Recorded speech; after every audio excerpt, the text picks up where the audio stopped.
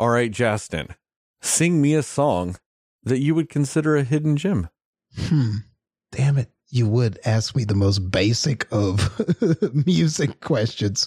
This is low-hanging fruit on this episode, man. I just really thought that it was going to be much more complex than that. I mean, I could say, how about them Cowboys? Which one would you rather talk about? Damn it. Let's not talk about them. Although what's going on with the Texans right now makes me kind of happy I'm a Cowboys fan. But anyway, God, what's a song? Come on, Justin. It's not that hard. I don't have one. I'm going to lose. Man, I gave you a softball-ass question. It's not even softball, motherfucker. This is T-ball. That ball is literally sitting right in front of you. How do you not hit it? I know, but it's hard because what's a song that's unknown, like relatively unknown, but I'm trying to think. Like any song that's on an album that's not one of the singles released would count technically because less people would have heard it than other songs. Damn it, man. You got me, man. I got nothing. I got nothing for you. You're ridiculous. I mean, I just don't even know, Justin. I don't even know anymore. Yeah, I lost this one, buddy. I lost. Yeah, you don't got to tell me. I know. Heather, what about you? You can give me a hidden gem song or tell me how about them Cowboys. I feel like I'm about to lose too because I don't know anything about what's going on with the Cowboys. I can assume, and I feel like any songs that I really kind of know are songs that people know because I listen to a lot of, top 100 hits type music a lot. So I feel like anything I would think of, people have they already know it's a good song, Dang, I'm going to lose too. This is not a good week for us, Justin. I know, it's man. A great week for Sterling, though.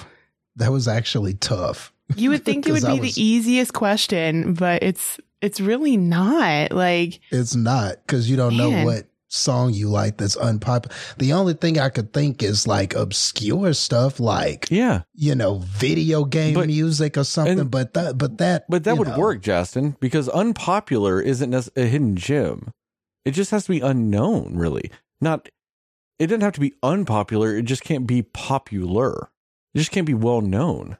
Damn it. But even some of the video game music I like is well known. I mean, you can't be hitting me with the Final Fantasy VII theme. Too many people know that damn song. Yeah, I know. Yeah, I can't say that. So, yeah, you got me, bro. You got me with this basic ass shit. I'm mad. I couldn't do this one. Here, I'm about to one up both you guys. So a song you could have said is, I'm going to go with just one out here. It's called Say the Name by the band Clipping, which if you don't know who that is, that's Daveed Diggs' group. But off their last album, he did a song called Say the Name, which is inspired by Candyman. I feel like I need to hear that, though, if it's Daveed Diggs. So there you go. It's Daveed Diggs. That is a hidden gem of a song. Damn. And then to answer the question about how about them Cowboys, they fucking suck. I should have answered that one. I should have just said it because I knew what that meant when you asked, but I can't pretend I know, and you would have been like, you lose because you don't watch football. I can't tell you how much I wanted them to beat the Giants just so Philly could lose to Washington and it not matter anyway. I know. And that could have been me angry with them taking out Jalen Hurts at the end of that game and crushing my dream of a Cowboys going to the playoffs. It could have been me. That's what I wanted. I wanted you to have to wait all day to have your heart broken. That's what I wanted. They were so mad, bro. So many people were tweeting about that from the New York Giants. They were so mad. And it actually made me feel better because I was like, okay, so it wouldn't have mattered anyway. So the disappointment I did have, that did alleviate some of it. Now we still lost and that sucks, but it helped. I felt a little better. I wanted that. We didn't have a chance anyway. I wanted it so bad. I wanted every Cowboy fan to be like, man, we got a shot. Let's go Eagles and all this shit. And just to watch it and you go, man, this game's close. They might actually pull this off. We might be going to the playoffs. And then just watch Nate Sudfeld walk in and just be like, oh no, the playoffs. And then when they could have kicked a field goal to tie it and they just didn't. And you just being like, they are throwing this game to make sure the Cowboys don't go to the playoffs. And I just wanted to see Cowboy fans on Facebook just disintegrate as it played out. Because, all I know is them Titans, man, they ain't the fucking playoffs. And they got that 2,000-yard rusher. That just makes me beg the question, man, what the fuck happened to Zeke, man? Zeke was supposed to be all good and shit. Who's good? Derrick Henry. Man, just because he got 2,000 yards. Yeah, just because he's the 8th player to ever do it. And just because, he's 5th all time in rushing yards in a single season. And he's the first back-to-back rushing title leader since, LaDainian Tomlinson? Just because of all that? Well, Zeke only didn't get it because they didn't feed him, man. He's hungry. They didn't feed him. Oh, did they? Right. They fucking fed him. He just, ate 35 yards. They need to feed him what they feed Derrick Henry. That's what it is. Yeah, that's called the fucking ball. How does it also make you feel that Derrick Henry on a brand new contract is making less than Ezekiel Elliott? Man, honestly, that feels like a travesty right now. I mean, how can I defend that when he rushed for 2,000 yards? How can I defend the thing I love about it is he rushed for 2,000 yards after getting a new contract. When the fuck does that happen? Most of the time they run for all these career yards, get a new contract, and then they pull a Zeke, just like Zeke did. He had 200 plus yards to get in that last game, and he got it. He needed 223, if you want to be specific. And then he put 250. That's pretty remarkable. And you know what I loved about the week before, even though we got our asses whooped by Green Bay? They were like, yeah, they really contained Derrick Henry. They did a really good job at stopping him. He had 98 yards. And that was considered containing him. I know. We almost had 100 yards in that game, too. Yeah. 100 yards for anybody else would be just a solid rushing performance. He puts 98, and that's contained. Well, you're going to need every bit of him this weekend. Hey, and I'm fine with that. Because remember the last time we played the Ravens in the playoffs?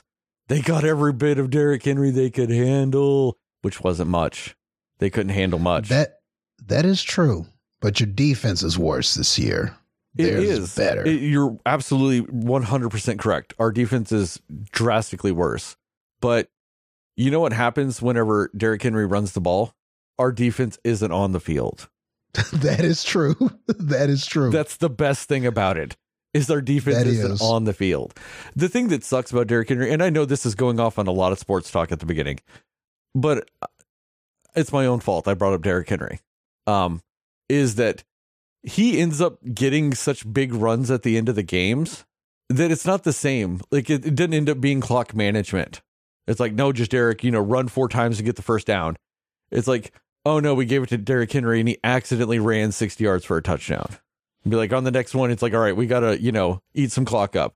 Oh no, he accidentally just broke off his 60-yard run again. And you're just like, damn it. We're not eating clock when you're just fucking going down the field, dude. But at the same time, I would never change him. I would just be like, you do you. Don't ever change. There are people lobbying for him to be the MVP, saying that you're talking he's done something. Yeah. Saying that he actually did something that is the most difficult thing to do. And a running back, somebody made a good argument. I forgot who it was, but they were like, man, a running back at any given point, a leg can go, an arm can go, an elbow, a knee, anything can be injured and hurt. And they're constantly getting hit. They're constantly facing all that contact. And a lot of that is on them to find those holes, get those yards, everything like that. And look at all the injuries we had this year. Look at all the other running backs and look how much he dominated in the backfield. I mean, just look how much. That was Brandon Marshall that said that. It was him. Yes. There is not a single clip of anybody talking positive things on a major sports show about Derrick Henry that I have not listened to. I have hunted them down. That was Brandon Marshall. Okay. Okay. Yeah, it sure was. Now I remember. It sure was. And I mean, he made that argument and I was like, damn, dude, I overlooked him, but he's got a point, man. I wouldn't be mad. Derrick Henry turned in the 5th most yards for a running back in a single season. Aaron Rodgers turned in, I think, 43rd for a quarterback for yards thrown. Yeah. He's like, you know, and that was he's not up there with touchdowns in a single season this year. The only real spectacular thing is the touchdown to interception ratio, which, don't get me wrong, is astronomical. And his passer rating is second all time for a single season. Oddly enough, losing to himself, he's got 1 and 2 now. But see, what hurts me is the idea of valuable, because I think the financial should be brought into it. Derrick Henry is also cheaper for the team than Aaron Rodgers, which to me, by definition, makes him more valuable. You get more bang for your buck. I didn't think about it that way, but yeah, you got a point. And I think another thing Marshall said was, yeah, like what Aaron Rodgers has done, 30 other quarterbacks have done it or something like that. Like the yards that he threw for, you know, there's quite a few that have done that, but only 5, right? Have done what Derrick Henry did. Well, 8. He's the 8th all time to do over 2,000, but he's 5th all time in it though. Like there's only 4 people ahead of him. Okay. And see, that is, I mean, that just feels a little more historic. And he's the last running back that will ever do it, because starting next year, 17 games. Oh, yeah. Derrick Henry has a chance to be the all-time leader in a single season rushing, because if he does anything close to this again next year, he might hit 2,200 because there's an extra game. And that would break Earl Campbell's record of 2,097. Yeah. Wow. All right, I feel bad. We kind of left Heather out of it talking about this. Sorry, Heather. Have to talk about the king. All good. Yeah, he is King Henry. So, and I just think it's fitting. King James won a championship this year. Might as well be King Henry next. Just saying, you're the kings. 2 kings. The 2 kings. Yeah, on that note, let's go ahead and start this song.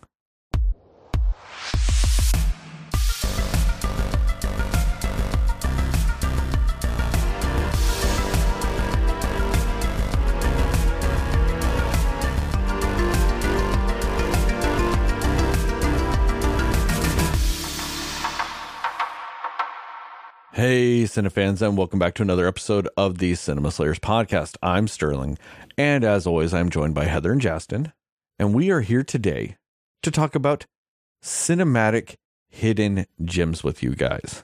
Now, with that, we mean something, I don't know. Justin's the one that actually came up with the definition I guess we're using today. So if Justin can, I'd appreciate it if he would give, I suppose, the criterion in which we are using for today's episode. Because to just let everybody know, I'm vastly underprepared for this episode, and that's partially by design, and you'll find out why when we get further into the game as to why I didn't prepare anything for this. But I hope that was enough time for Justin to find on his phone the definition in which we are using today. Okay. So the most classic definition of it that I could basically find is basically we're talking about movies that aren't as well known, or they're not spoken about as much, like the ones that you hardly ever hear about. You hardly ever hear about how good they are or anything like that. Or maybe they just hardly ever come up in conversation. You hardly hear people talk about them, or they're hardly ever listed, unknown, unpopular sometimes movies. But they are movies that you hold dear to your heart. You consider them awesome. You think they're fantastic, and you will tout these movies whenever you get the chance. So whatever that is to you, that is what we're doing tonight. We're talking about those hidden gems that may be in your collection or in your thoughts in cinema. All right. So with that, we're doing kind of a rotating format with this. So we came up with 6 genres to kind of cover our bases, if you will, with that. And so those genres are, as I scroll through my phone, I'm almost there. Oh no, it's loading. Okay. So the genres we picked are kind of 6 in general genres, which are mystery / suspense, horror, action, comedy, drama, and fantasy sci-fi. So with those will be the genres that Heather and Justin will be saying some of their hidden gems for. And so the format we're going to be using is, say, it'll be Justin's turn. And for instance, I will go Justin, drama. And then he will give his hidden gem for genre, or for drama. Fuck, I'm stumbling now. And then the next time it's Justin's turn, Heather will give him a genre, and then he'll go. We won't go through all 6 for each of us because that'd be just really long. So we're going to probably do about 2 each. Now, the twist with this is Heather and Justin are actually going to give me custom genres that I have no idea what they are, and I'm going to have to try to figure out a hidden gem in said whatever genre they make up for me as just a fun little game. This is kind of like their retribution for my song game where I catch them off guard every episode. So this is their turn to then attack me in the same type of way. That's why I'm, like I said, underprepared for this. So we're going to go through it like that. And then at the end, we will talk about some of the Cinefan recommendations that you guys gave on Facebook and all this other stuff. That are some hidden gems, and we will go into those too, and we'll give a few examples and all this other stuff and whether or not we agree or anything like that. We'll talk about that too. So first and foremost, I guess let's start with Heather giving the answer to a genre Justin picks. Oh boy. Well, you ready, Heather? You ready for this? I think so. I hope so. Let's spin the wheel here. And you know what? I think we're going to start with, I want you to start with the genre of comedy, because, you know, every now and then we need a little bit of laughs. I think right now everybody could use something a little lighter, a little ha-ha, a little something like that. So why don't we start there? What is your first hidden gem for the comedy genre? Okay, it's kind of funny you say that because it is a comedy, but it also has like some drama elements too. But my comedy hidden gem for me it's this movie called This Is Where I Leave You. And it was a movie that came out back in 2015. And it's got Jason Bateman, it's got Tina Fey and Adam Driver, Connie Britton. It's basically like a family where the father has just died, but it's like basically the family drama that comes when, you know, a whole family is reunited and they're all just very different, living different lives. And I don't know why, but for whatever reason, I really like that movie. I think it's funny. I think it's also heartfelt. I don't know anybody else who's ever actually even seen that movie. And I don't even think that it has a really great score from what I remember. But for me, like, that's just like a gem of a movie. Like, if it's on, I'll watch it. I think it's funny. And I mean, it's got a great cast of people. And if you ever wanted to see a movie where Adam Driver is just like high all the time, it's this one. And it's really funny. He's like the baby brother and he's like the really immature one. And it's definitely different than anything else I've seen him do. But I mean, also, Jason Bateman, that's good stuff. You know, like you can't really, you know, go wrong comedy wise with Jason Bateman, I don't think. So, I don't know. Have either of you heard of that movie or like seen it? It's not very popular, but I love it. I vaguely remember it, and I vaguely remember critics hating it. That sounds right. But for me, it's a hidden gem for me because I just randomly like decided, you know what? I think I watched it actually when it came out in theaters and I was like, sure, I'll go see this movie. That's fine. It was probably like around the time that I had already seen whatever else had come out at the theater. And I was like, yeah, sure, I'll just watch it. And I was like, this is so much better than I thought it was going to be. And I stick by that. I think it's great.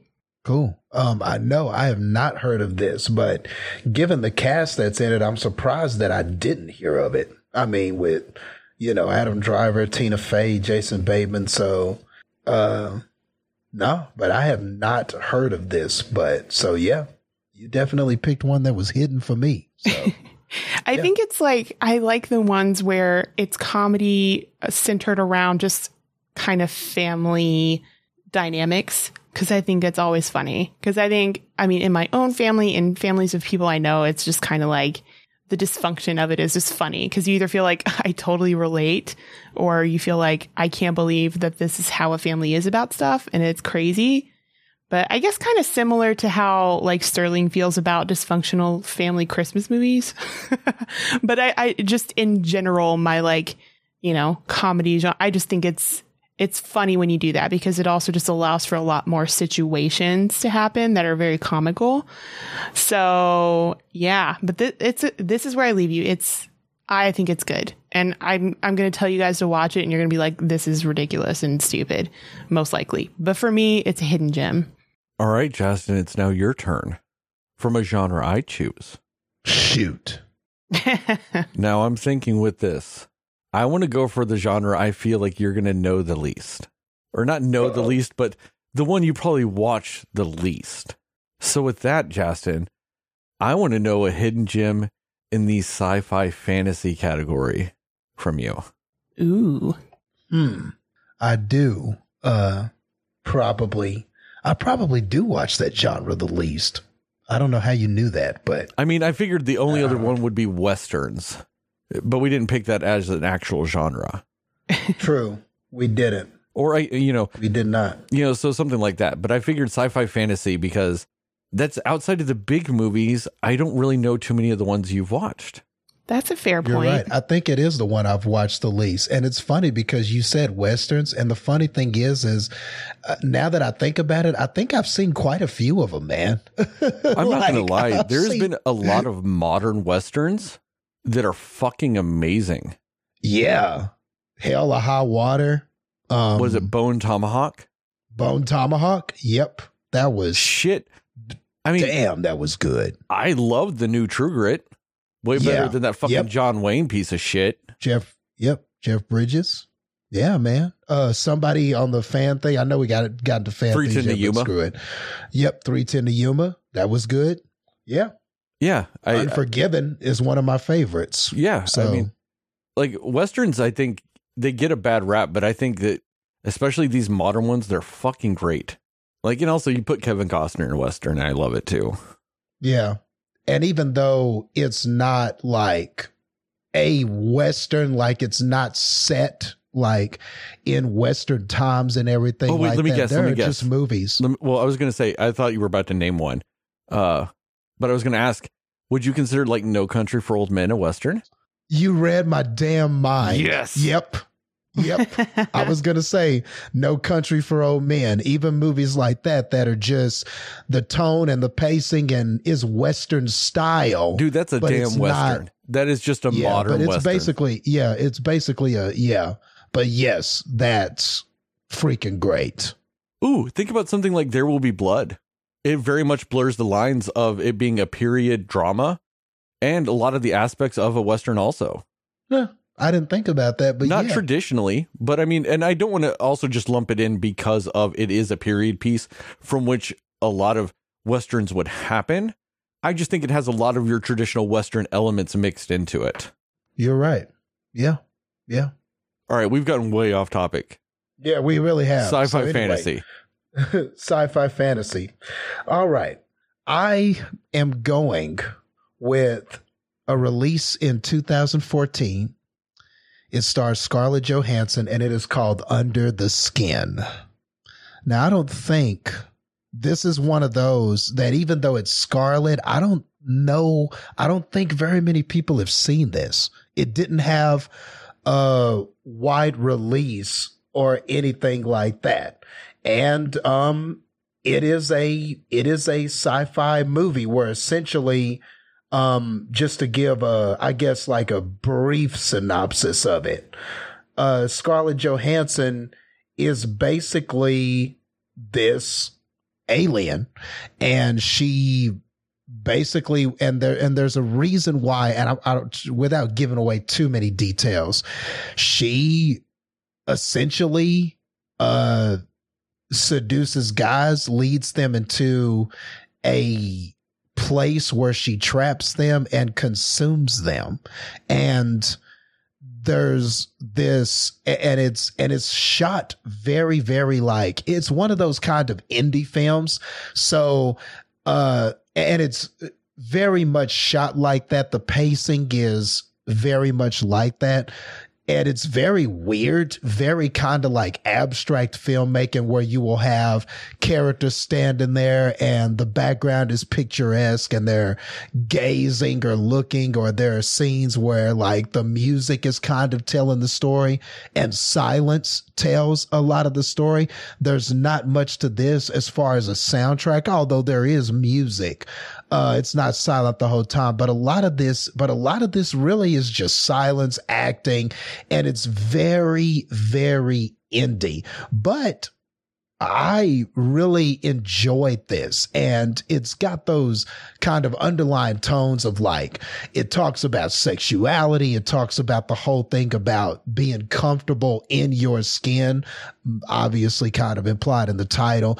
And once you get to some of the other bigger details that it reveals about why this alien is doing this and what happens to her, and there's an experience, something that happens to her that kind of changes the perspective of this alien, and it kind of sends everything in kind of disarray. And so that's as much as I'll reveal about the story. And then, of course, as you get answers and stuff, and I thought it was very thought-provoking stuff. I really enjoyed it. I think it's underrated, and I do think it's one of Scarlett's best performances. I think recently I did like an appreciation post of Scarlett Johansson, and this was one of the movies I listed. And there were quite a few people that were like, what is that? What is Under the Skin? Or what is that? It was on Netflix for a little bit. I don't know if it's there now, because, you know, sometimes they tend to they'll have a movie for a limited time and get rid of it. So I don't know if it's there anymore, but if it is still there, I would highly recommend this. So, especially if you're like I said, it's kind of one of those abstract indie kind of sci-fi movies. If you're looking for something like Aliens, this is not it. This is more of a slow burn, acting, her interactions with people, what she's doing and what's happening. But for all that being said, it also had some really good graphics, and it's very kind of creepy the way that she kind of stalks or traps these people, and everything like that. And that whole like process of her sort of consuming these people is pretty messed up. Like, it's pretty visually it's memorable. I'll put it that way. I wouldn't say it's haunting or like you're going to be scared out of your mind or anything like that. It's sci-fi, but it's definitely puzzling. It definitely gives you that feel. You want to know more about this. You want to know where it's going. And so thought it was compelling from beginning to end. So yeah, give Under the Skin a try. It's a hidden gem. So the funny thing is I know what movie you're talking about. As in, I've seen, like in Scarlett Johansson's IMDb, that is a movie she's in. I had no idea that that's what it was about. Yeah, me neither. I just knew she was in a movie called that once. Yeah. Yeah. And it's one of those, and yeah, now that I'm even looking at this, it made, the gross of this was 2.6 million. Didn't have a wide release. It was very limited when it came out in 2014. And then, it started streaming.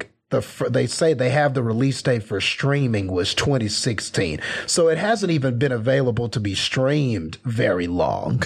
So yeah, but this is one that I recommend. But the caveat is, and kind of like how Heather was talking about her movie, it's not reviewed very well critically, but she liked it. Well, this is kind of one of those where it was reviewed pretty well critically, but audiences, the few that did see it weren't high on it. It doesn't have the greatest audience score. And I think some of that is they were confused by it. And it is one of those kinds of, not everything is on the surface types of movies. So, if that, you kind of have to appreciate what it's saying beneath the surface. So, under the skin, if you will. So I will put that caveat out there. It doesn't have the greatest audience score. It does have a good critic score. All right, Heather, it is your turn to give me a genre. Okay. Come on, Heather, you got to do this right. You got to do this right. Think about all those times he made you lose at that song game. And I want you to give him something.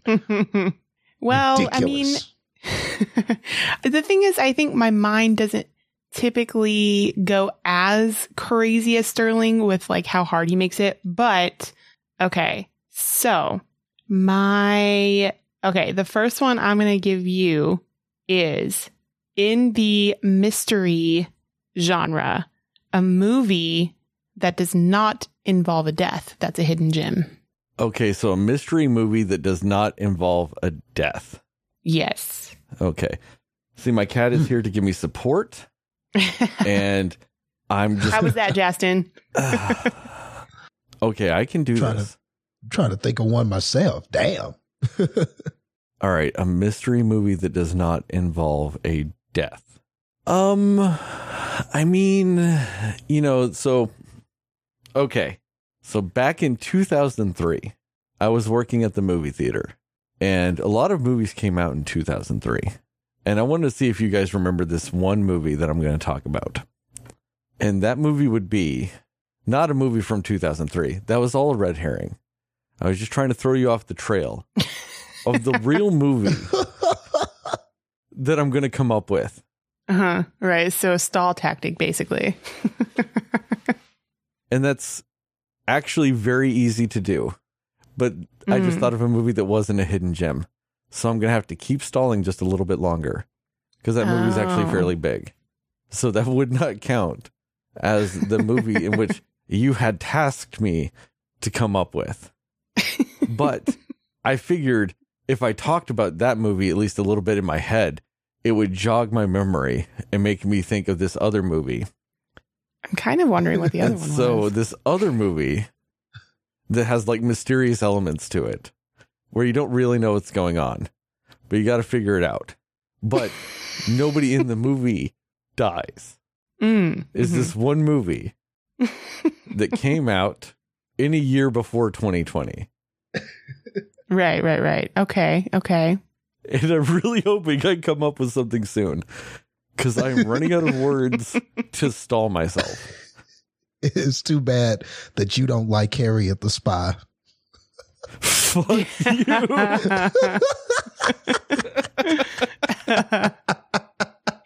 She could have helped you out, dog. She could have helped you, dog. She could have helped you. Fuck Harriet the Spy. She could have bailed you out, dog. I mean, see, there is a movie I can think of. I just don't know how much of a hidden gem it is. Like, I think it's a hidden gem to anybody that's an adult when it came out. An adult that doesn't have kids. But I mean, what's also your definition of a mystery? Are you also trying to figure out who did it? Or just are the people in the movie trying to figure out who did it? That's a legitimate question because I do have an answer depending on how you answer that. Oh, I haven't even thought about that. I mean, I think I just figured they were usually one and the same, but we'll go with the people in the movie. Okay, then I'm going to make the claim. And like I said, I might have to defend this a little bit. The movie Paddington 2. Okay. It isn't necessarily popular, like as a well-known family movie. Like I know people like literally 1 month ago on Facebook that are saying things like, why did nobody tell me Paddington 2 was such an amazing movie? And this was last year and it came out like 4 or 5 years ago. And like I said, maybe if you had kids, maybe it'd be more well known. But I think, like I said, people that were adults that didn't have kids probably didn't watch Paddington 2. You might know of it, but I don't know who watched it, though. Does that make sense? No, I get that. I mean, have either one of you two seen Paddington 2? Negative. I haven't seen 1 or 2, bro. But you knew it existed, though. I haven't. Yes. Exactly. That's why I'm really wondering if this skirts the definition of a hidden gem. You knew it existed, but who watched it? Yeah, I think that counts. Because I have a couple on mine that I feel that's sort of why I think it's a hidden gem. I allow that. I mean, I saw Paddington 2 in theaters because I was super intrigued because at the time it was the 4th movie ever to be certified fresh at 100%. And so I was curious. I'm like, how the fuck is this movie 100%? No one even saw the first one. How is this second one 100%? And I completely understood why when I saw it. I'm not saying it's the best movie ever. I am just saying I completely see 100% of people that see it like it. Not that it's the best movie. I just don't know how you can watch the movie and not like it. Yeah. And so to me, that's what I understood about it, because that movie is beyond fantastic. And there is elements of a mystery to it, because just a basic thing in the plot is Paddington is framed for crimes of theft. And you, as the audience, know who the thief is. So that's not a spoiler or anything like that. You know who the thief is, but the people in the movie don't. That's why I asked for clarification. Because the people in the movie are trying to figure out who framed Paddington. So there is that area of a mystery to it. And honestly, I want to thank Justin for that. Because then I had to start thinking about kid mystery movies. The Harry and the Spy thing. Yeah, because Harry. To be honest, like that's kind of how I feel a little bit about Muppets Most Wanted.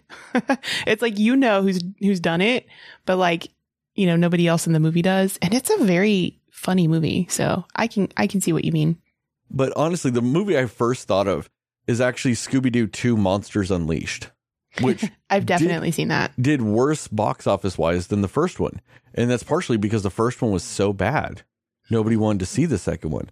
But the second one is far superior because it plays out like an actual Scooby-Doo episode, like legitimately.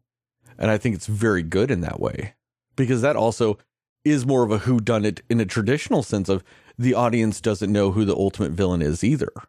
But then I was thinking about it and I was like, that is probably too popular still to where I couldn't use that as an example.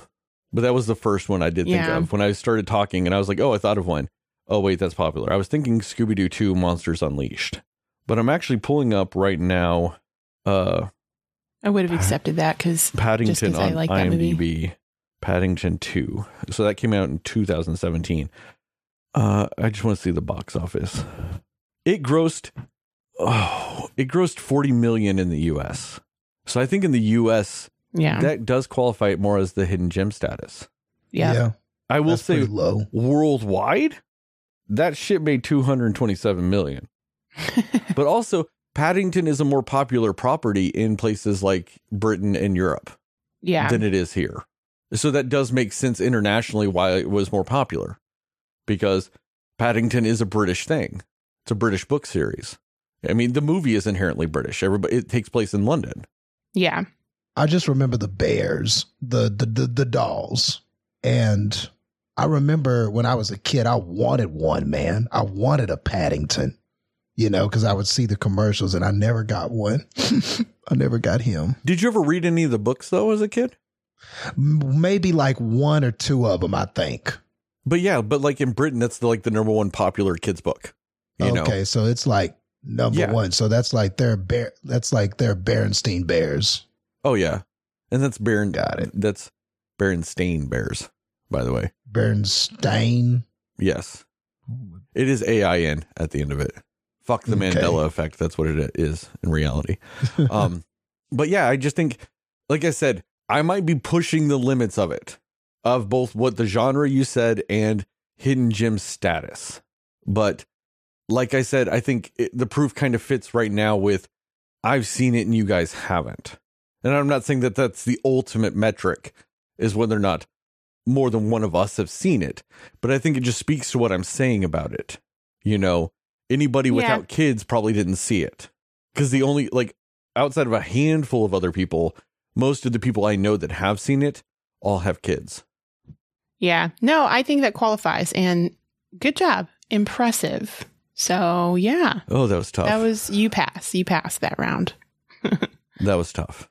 I'm not looking forward to another one. All right. So we're now, I guess this is now back to Heather, with the genre of my choosing. And for that, Heather, I don't want to do this, but I do. Because also, I think the same thing applies to you. The genre you probably watched the least of the ones we chose is probably sci-fi fantasy. Yeah, I think you're right on that. And that's the sole Except reason why I want to do it. the big ones. Yeah. No, that makes sense. So for this one, it's funny too, though, because for as little as I watch this genre, of the movies that I'm picking as like my hidden gems, this one might be probably like the best one for me, at least. So, and I'm sure I feel like you guys have probably heard of it, but I just don't feel like a lot of people saw it, or it just got forgotten pretty quickly.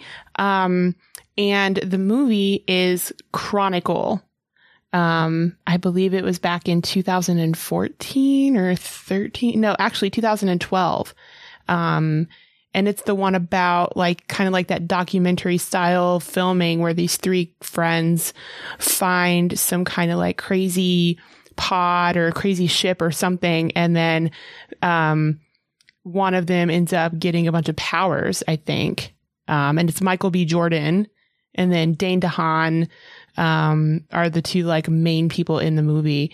And it's honestly so good. Like the entire time, I'm just like, this is great. Like I just totally was into the whole thing. Like even the way they filmed it and the acting was good and just the storyline. I mean, it's just kind of about like, no, it's not. I don't know. Have either of you seen that one?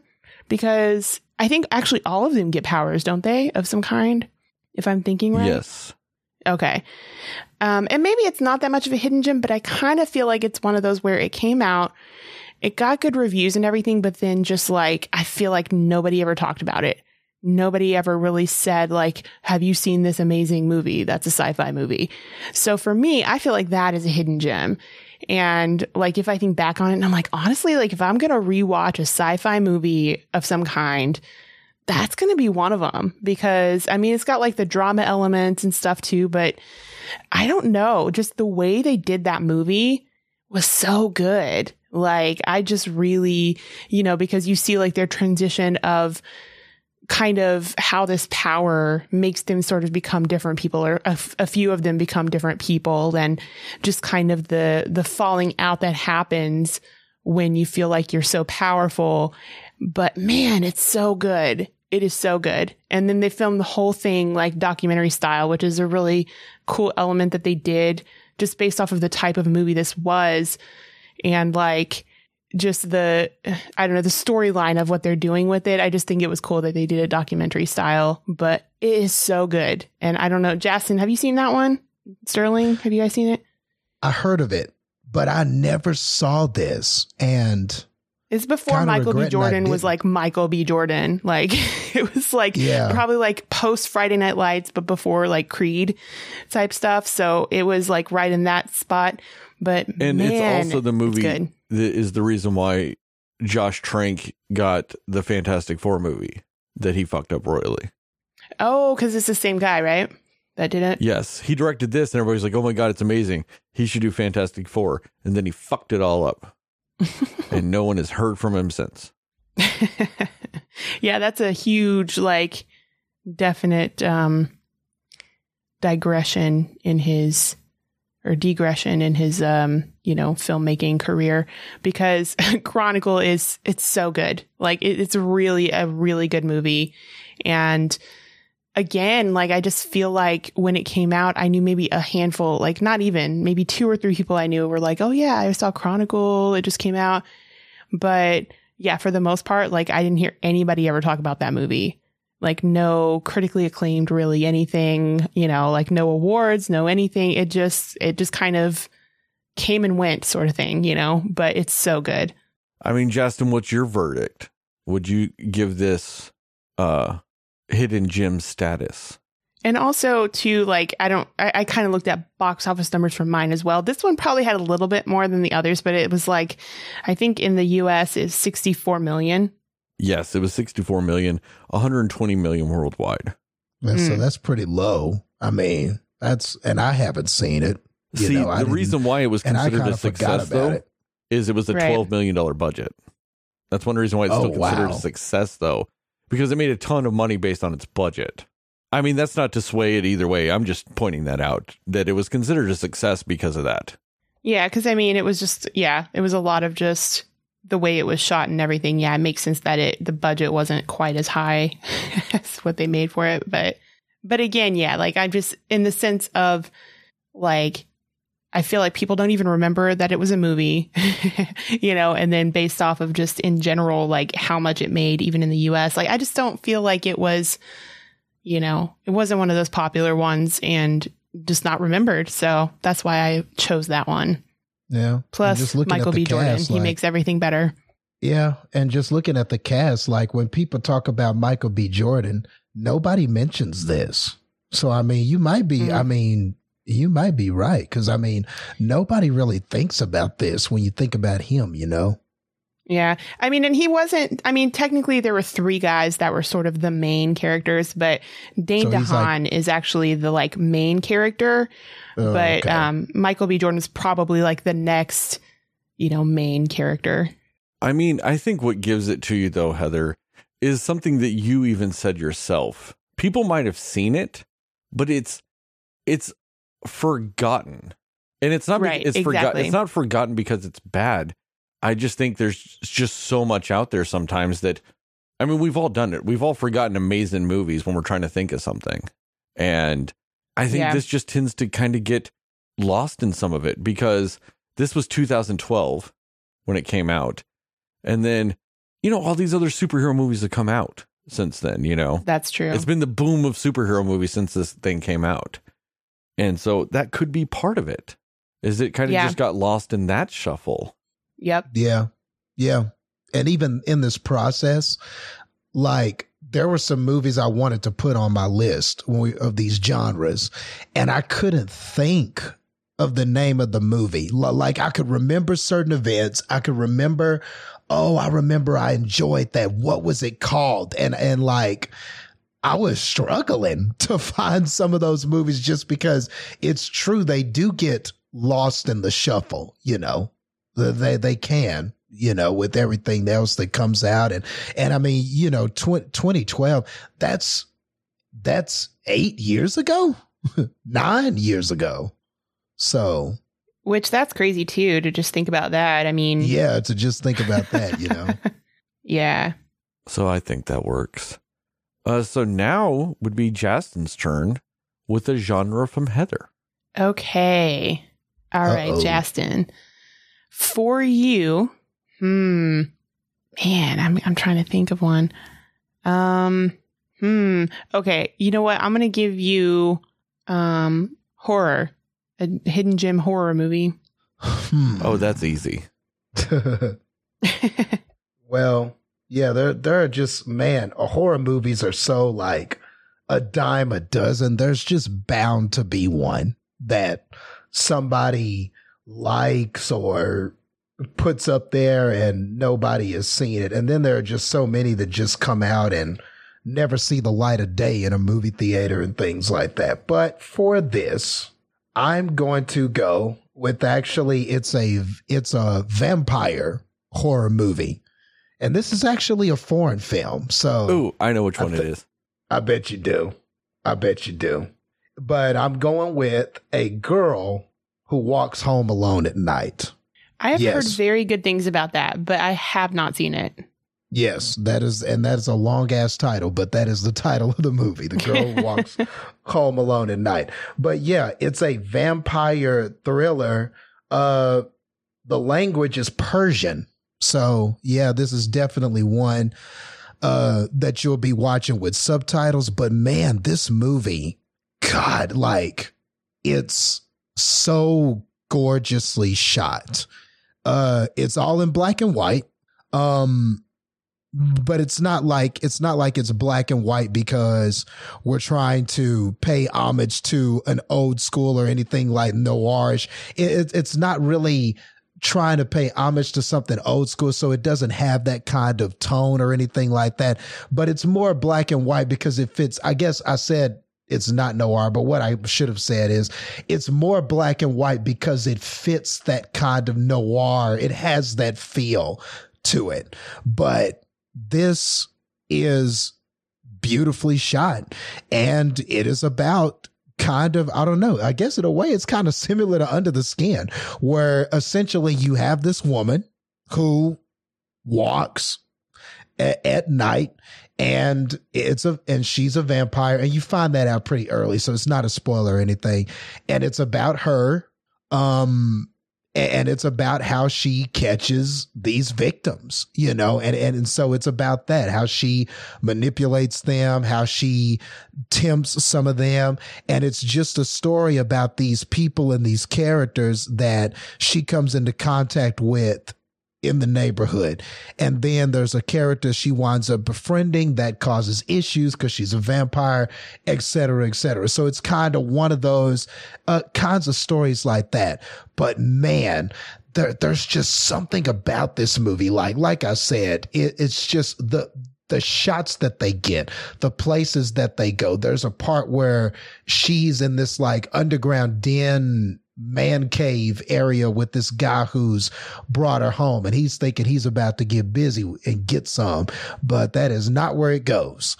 And but even that scene, just the music and the way it's shot, and all of this is music from a foreign country. So you're not understanding everything that's being said or what you're hearing, but man, it sounds but it's just, it all goes so great with what you're watching on screen. And like I said, this is a horror movie. So not only is it just artistically done well, but there's a lot of parts that are creepy. They get really, in your face with the camera work. It's pretty gory, and another thing that it does great, even though it's got all of those things, and I mean, this is a vampire movie, so of course it's going to have some of that, but the best thing it does is build tension. You know, you'll see somebody walking from a distance and you see him in the background slowly approaching this unsuspecting character, and then, you know, the character looks and sees him across the street, and then there's kind of like this standoff and you're kind of wondering what's going to happen. Then it closes in on the person, and then they're looking kind of creepy, and then the guy's like, okay, what is that chick doing across the street? Then he starts walking, and then she's walking along the street on the other side of him, and she's just kind of creeping, you know, just kind of hoping to get his attention, to lure him over there. And it's like that kind of stuff. But the way they do it with the pacing, the way they kind of sneak the camera around corners, and the shots that they get, it really builds tension extremely well. And this is a critical darling, but obviously being from another country and things like that, it's not anything that a lot of people over here in America have heard of. So if that's your cup of tea, if you like to delve into some of the foreign films and want to just see how the filmmaking of a different culture, a different people, which they do brilliant filming all over the world. So if you're trying to broaden your horizons, check out A Girl Who Walks Home Alone at Night. So that was not the movie I thought you were going to say. You thought I was going to say, Let the Right One In. I did. And that's what I thought you were going to say. I would have said it still counts just because most people only know the American remake. I guess I could have said that. Right. See, I was going to say, I was thinking in my head, I did have it on a list, on my original list that I narrowed down, but I figured, well, there's that American version, so maybe people know. But I guess you got a point. If I had went with that one, not a lot of people have seen that one, and that is the superior version. It is, because the American remake is just like a scene for scene exact remake, but for some reason loses all the tension. Yeah. The tension, man. I don't know what it is about foreign films, man, but they know how to do tension, man. Overseas, man. They know how to do tension in these other countries, man. They can do it. There's a lot of great movies that have that. And I mean, of course, we have filmmakers over here that can do it, obviously, but I don't know, man. I mean, it's just something, but it's something about their movies, man. They seem to know how to do that. But no, that's a good one. I do need to check that one out then. Yeah, same. I haven't seen it either. Because I'd never even heard of that fucker. Until just now when Justin mentioned it? Yeah, I never even heard of it. So I guess that makes it that helps solidify your argument. Hidden gem. Yep. All right, It's Jasmine. my turn, right? It's your turn to come up with a genre for me. Oh, Sterling. Oh, man. Oh, what am I going to do to you? Give me a hidden gem. And what I want is a hidden gem action movie that stars someone who also starred in the movie with Kevin Bacon, where Kevin Bacon was I like that. a minor character. So an action movie with someone that starred in a movie with Kevin Bacon in it. Yes, but Kevin Bacon was the supporting actor. Okay. I can come up with almost like 6 degrees of Kevin Bacon almost. It's 6 degrees to Kevin Bacon with Kevin Bacon then playing a small role. Yeah. Yes. I knew I knew he'd like this one. It's a puzzle. Okay. So I got to think of a movie that Kevin Bacon played a small role in. Did you come up with this just now, like off the top of your head, Justin? Yes. That's amazing. I'm bad at doing that. I had to like think of some ahead of time. Hey, Sterling's winging it, so I was winging it for his questions. Okay. That's a good one. And then it's got to be an action movie. So first I have to think of a Kevin Bacon movie, which I do think I thought of a Kevin Bacon movie, but now I got to think of an action movie with somebody from that is then also a hidden gem. So, that is tough. Because the problem is then finding a movie that's a hidden gem with one of those people. But then it also has to be action. Oh, man. But then I have to like it. So then I have to think of something I like on top of all that. Does that exist? Did I give you I think I found one exist? When you're done. I think I have one when you're done. Uh-oh. Whoa. You have one? I think I do, actually. That's rude. I'm sorry. I didn't expect I would get any of the ones that you're getting. I'm just kind of upset that you've thought of something so quickly that fits those criteria. Because I'm kind of struggling to think of something that fits all that. Oh, fuck. And it has to be an action movie. Oh, God. I will think of something. I just might have to play loose with the definition of something in there. But I got to figure out what I'm going to play loose with. I've got one other one for you. Do you want to come back to this one? Do you want me to open up the genre? I want to, I feel like I'm almost there because I think I thought of the Kevin Bacon movie. I've just got to think of something off of it. Because I thought of a Kevin Bacon movie where he plays a fairly small role that has a lot of other actors in it. Okay. But I'm then just trying to think of an action movie off of that would count. Oh, this one really is tough. Now I'm not gonna lie, I'm super curious as to what Heather thought of with this. I am curious too. I'm actually curious. Because there is one movie I thought of. I'm really not sure if it's a hidden of enough gem. Well, yeah, that's kind of where I'm going. I'm looking at something, and I just pulled up the box office gross of this, and I think that might help my argument that it's a hidden gem. Oh, okay. And that's what I was curious about. And I think it's low enough to count. And so that movie would be the movie Drive with Ryan Gosling. Because that movie only made 35 million worldwide. Yeah, it was not. It did not make much. It made 77 million worldwide. It made 35 domestic. But still, that's not great numbers. Yeah, not great. But it feels like a movie more people have heard of because like they even make a reference to it on Parks and Rec with the jacket, with that leather jacket he wears in that. I mean, it really depends on if that meets that criteria, because I do consider it action-ish with what it is, or action enough to, I think, be qualified for an action genre. And it meets your other criteria because Ryan Gosling is in Crazy Stupid Love, where Kevin Bacon plays a small role in that movie. He does. Nice. So I think that works. that was my hardest thing, is I was trying to determine if Drive was a hidden gem enough. You know what I mean? And that's why I was looking up the box office on it, because I think that kind of shows that it was. Well, also another place where I could kind of allow that is I don't see people, as far as people mentioning talking about it or putting it on a list. I don't see that movie come up a lot. It's more man. of like I think it is more of like a forgotten one, especially in the scheme of like Ryan Gosling movies. That's just not like up there, you know? Yeah, it's not one that is mentioned often. I'll see people go, oh yeah, man, Drive.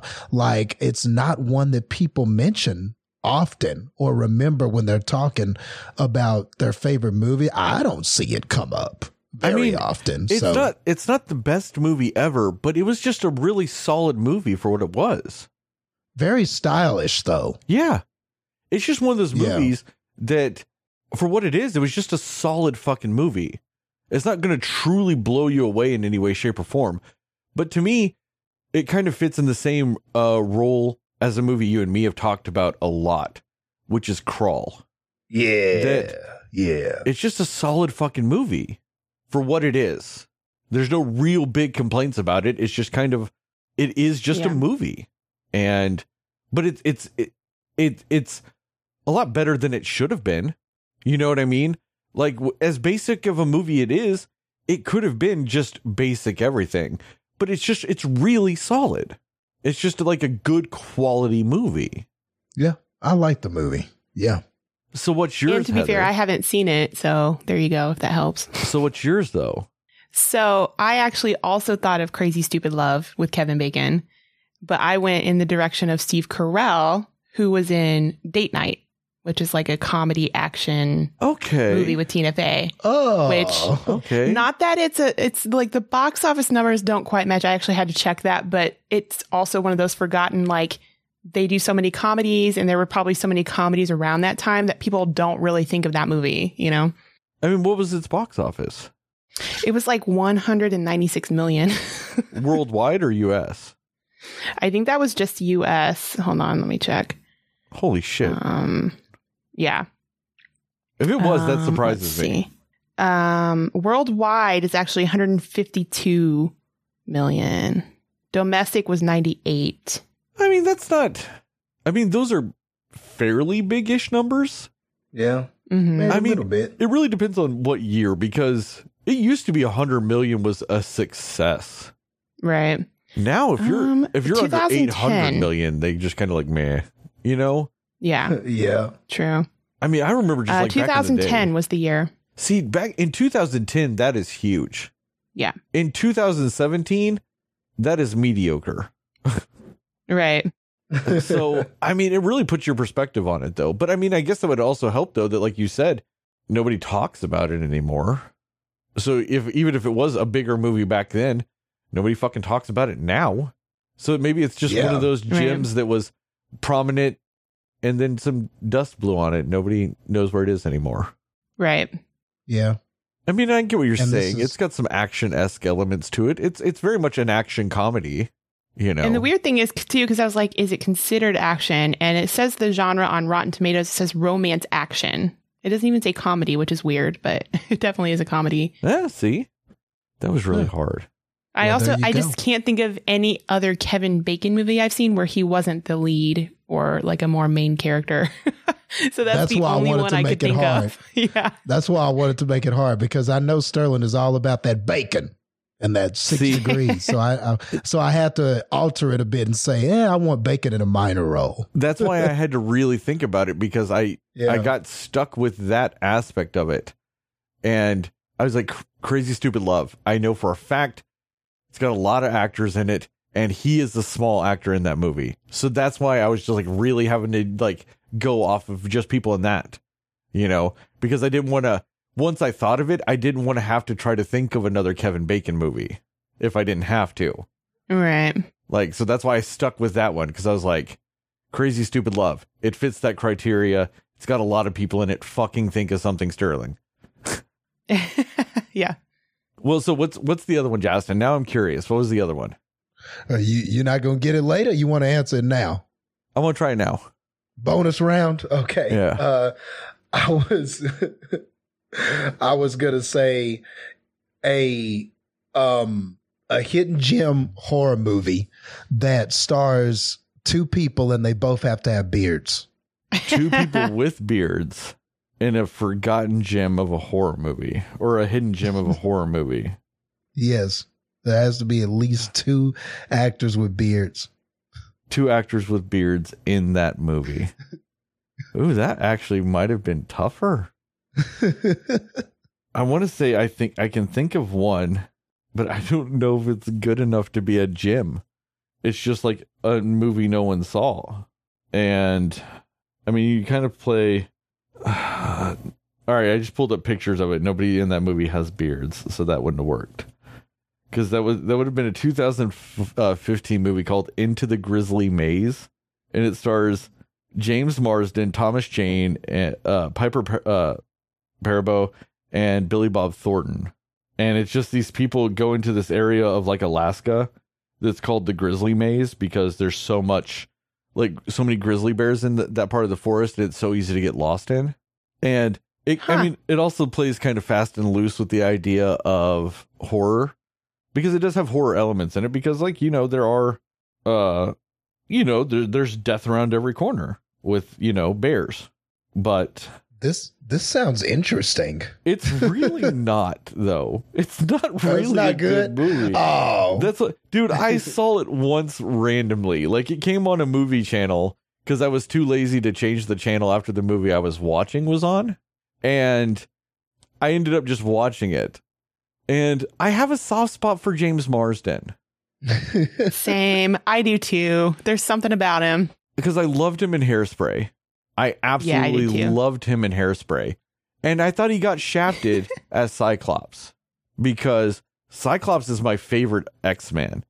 And I just think he wasn't given a chance to be interesting with it. Because they wanted Wolverine to be the main person. So, of course, if Wolverine's your main person, you shit on Cyclops. Because that's what all Wolverine fans do, because they hate interesting characters. Yeah, I am targeting every single Wolverine fan out there, because they all shit on Cyclops because they hate complexity. And so, yeah, that's why I watched the whole movie. And I mean, it's not necessarily bad, but it's just, like I said, it's also not good. So take that for what you will.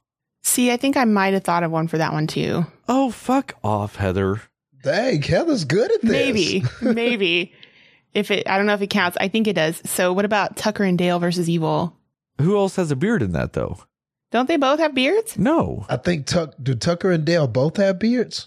I'm looking at a picture. He has the other guy has like a real scruff thing. It's not a full beard, but it's like scruff. Oh, yeah. See, you're playing very fast and loose with the beard, though, on Alan Tudyk's character. Okay, well, but it's still, it's facial hair, so. Yeah, but that's like, to me, that's not a beard. That's just, not shaving for 3 days. But that's also because you have an epic beard, so you're going to be it's not as epic as it used to be. Stern on the beard. But it's not even as epic as the other guys in it, Like, Tyler Labine has more of a beard. I mean, you're not completely wrong. Off the top of my head, I feel like that wasn't bad. Like, you meet the base criteria. Oh, okay. Well, I did like that movie. I thought that movie was hilarious. Oh, that movie's great. I think that really does fit at least the hidden gem part. Because that is a fantastic fucking movie that people wonderful. Just don't talk about ever. See, now I'm just like wanting to look through all the fucking movies I own to see if I could just look at one and go, that works. Who has a beard? See, these were tailor-made for you, man. I made these with you in mind. Oh man. This one might be stretching it a little bit, but I think it fits. The movie The Arrival with Charlie Sheen. Oh. It says it's just sci-fi fantasy, but I think it's got horror elements because it's about an alien invasion and body snatching. I think it's got some it's more on the horror sci-fi than, anything. And Charlie Sheen has a beard in that. And if I'm remembering correctly, so does Andy Garcia's character. Huh, okay. I remember that movie wrong, and I do like that movie. It's not a good movie, but it is like sci-fi garbage that's just so fun to watch. Yeah, I've seen it many times, and I don't even know why. It was just one of those that because it was on all the time, I just watched it every time it was on, though. So I get it. Man, it's got awesome scores from the audience and critics. Wait, it does? Really? The Arrival. Oh, not Charlie Arrival, Sheen. but The Arrival. The Arrival with Charlie Sheen. It's about 65%. Oh, my bad. I clicked Arrival. I clicked the wrong one. Yeah, no, Arrival's a good movie. The Arrival is garbage, but the best kind of garbage. Okay, I clicked the wrong one. Yeah, because Arrival comes up and The Arrival comes up, but you got to put in. Yeah, and it's got bad scores, right? Yeah, 96. Okay, yeah, 65. That's not bad. Audiences didn't like it. Holy shit! I just thought of one. It's playing fast and loose with the definition of hidden gems. Devil's Rejects. Oh shit. I mean, but what's the box office on that? It might be. All right, let me pull up that box office on Devil's Rejects. I think you could make a claim that not many have seen that. I mean, honestly, it's your traditional horror fans are the ones that watched it. Oh, dude, it totally counts. 17 domestic, 20 worldwide. Yeah, I knew that not many people had seen that. Yeah, that would fit it. Even I haven't seen that. Oh, besides you guys, like you, Devin, like people in my immediate friendship circle, I don't know too many people that are like, yeah, the Devil's Rejects. You know, I don't know any people who say that. So, well, and it's fair because as much as I like it, House of a Thousand Corpses sucked, but I like it. I know you do, but God, this was so much better than that. It is because it's a vastly different movie. It's very hard pressed to even actually say it's the sequel to that, other than it's the characters of it, you know.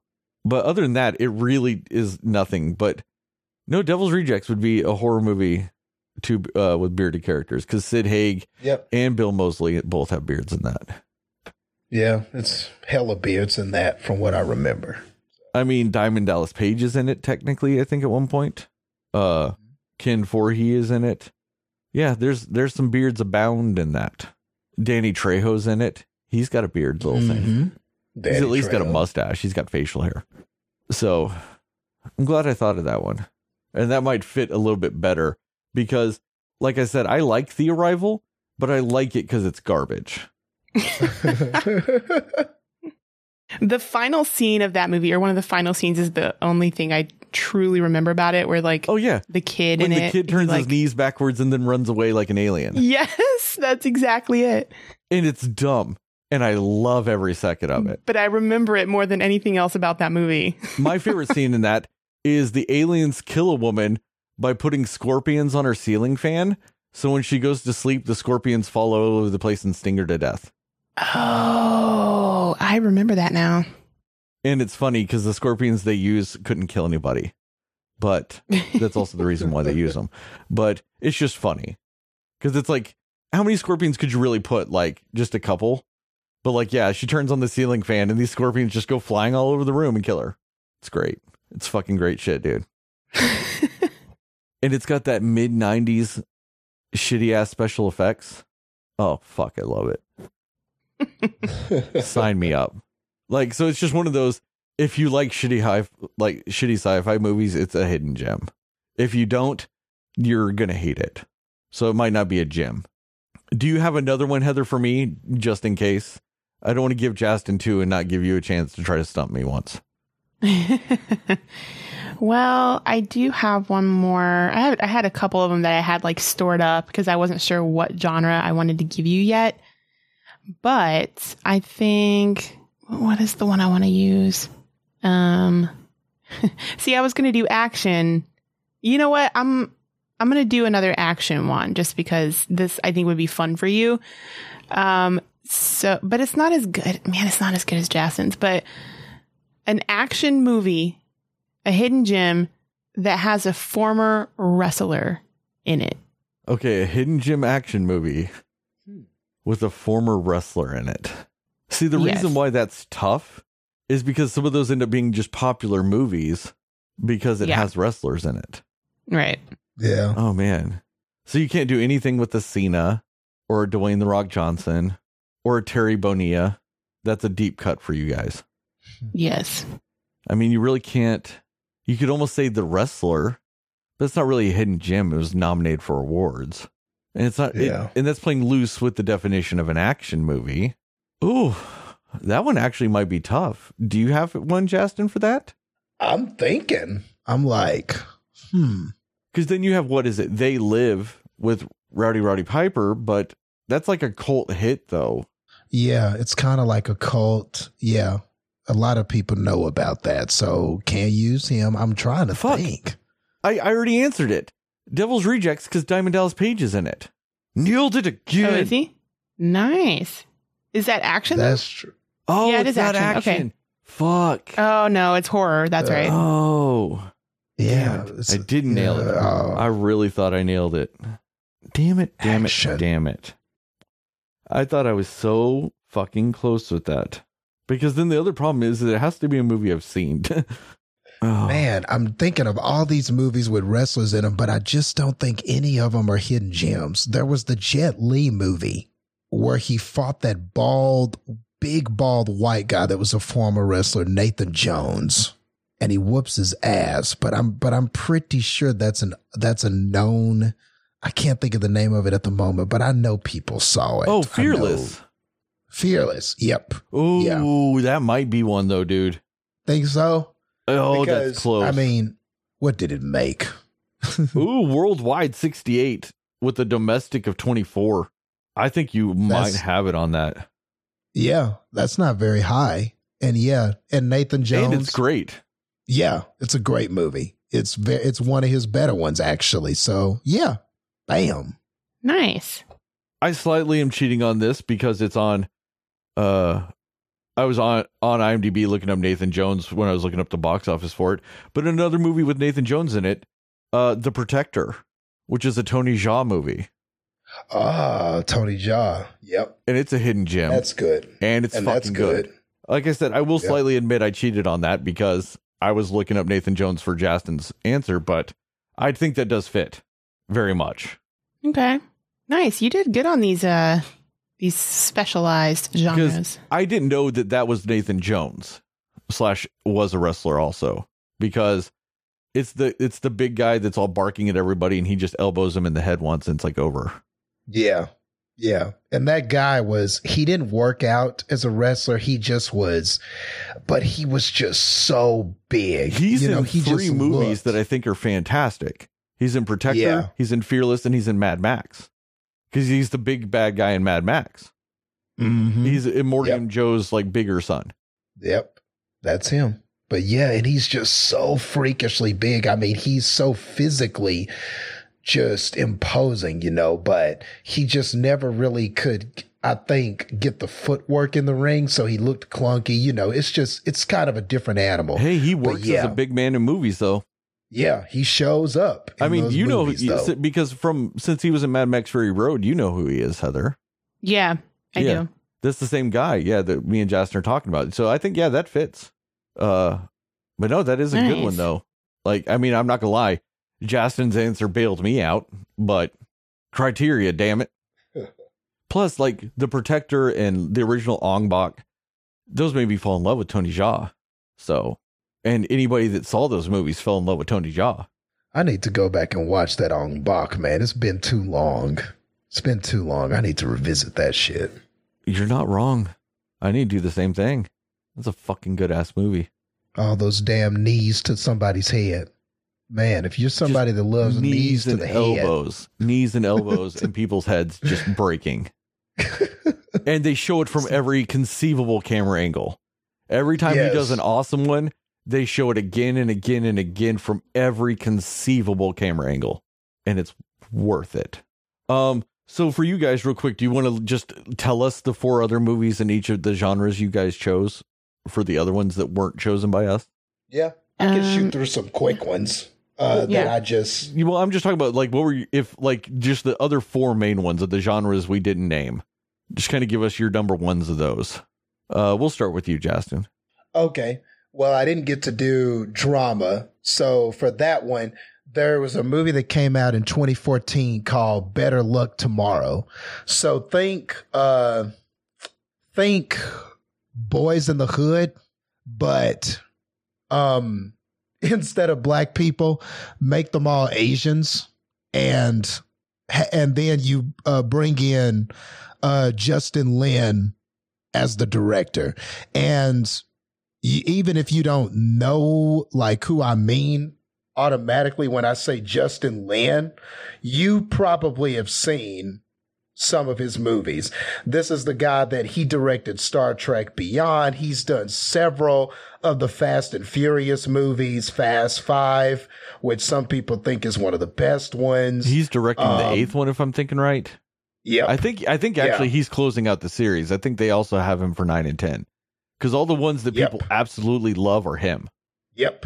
So yeah, he's pretty badass in that department. And this I really enjoyed this movie, man. Like it wasn't a big release. I remember renting this at Hastings back when that was a thing. Yep, this was one of those Hastings rentals where I was like, Better Luck Tomorrow. What's that about? And it's an all Asian cast, but it's in English. Who's somebody that some people might know from this? John Cho. He's been in a lot of stuff. Pretty popular actor. Yeah. Oh yeah, I love him. Yeah, he's great. Is he Harold? Harold. Yeah, Harold from Harold and Kumar. So yeah, that guy, he's in this and he's very good. And I like this, man. It's just, it's kind of it's a crime drama, but it's high school students, but it's from an Asian perspective. So essentially you have these high school, students and they all study and get good grades. And of course at school, they're kind of seen as these, goody two shoe kids. All they do is go to school, make the grades, the typical Asian stereotype, but it's kind of about the other side of that. And then, school is so easy for them. They kind of get wrapped up into other things to make life more exciting. And they are teenagers. So you got that teen angst going on and they're committing crimes and doing all of this stuff. And it's kind of about this one nerd kid befriends this group of kids and then his life kind of gets turned upside down, engaging in all of these things and trying to balance the academics with kind of the misdeeds they're doing. And then there's a girl that he kind of likes and she gets involved with everything. And it's definitely a high school movie, but it's much more, but it's like an adult high school movie. So you get all those themes and there's a lot of serious consequences to things. And yeah, it was a very well-made movie, one of Justin Lin's earlier movies, and it is quite good. So yeah, check out Better Luck Tomorrow. Again? Better Luck Tomorrow. Oh, okay. Yeah, check that out. You won't be sorry. It's good. Am I still going or are we going around? Yeah, just go ahead and do all yours. Just go ahead and go. Just shoot through them. Okay, cool. Action. One that I'll just throw out there that I didn't get to do. I'm sad I didn't get to do action because this one I really wanted to talk about. The House of Flying Daggers. This came out in, did you sigh? Was that a gargle? Or that was an ugh. I don't like that. That was an ugh. What? Man, this movie is like, well, it's another foreign film. It's like garbage. No, it is not, dude. No, it is not. It's like, to me, it's a gorgeous movie. Like the cinematography, like it is so incredibly pleasing to the eye. This is one of those movies with it had eye-popping colors and it's special just beautiful effects. Garbage. It's like if you took garbage and sprinkled glitter on it. You must not have liked the love story because it is of course it's action and there's sword fighting and all these crazy wire string stunts. So, if you liked Crouching Tiger or Hero, and this is the same director that has done a lot of those movies. So this is the same. I don't think he did Crouching Tiger. He might have. I can't. Well, it's all that genre though. One. And I just felt of all those movies, though, that you named, like Crouching Tiger and Hero and Fearless, and all those movies, that's House of Flying Daggers is the one I did not like of him, though. Damn. I liked all the other ones you named. I did not like that one.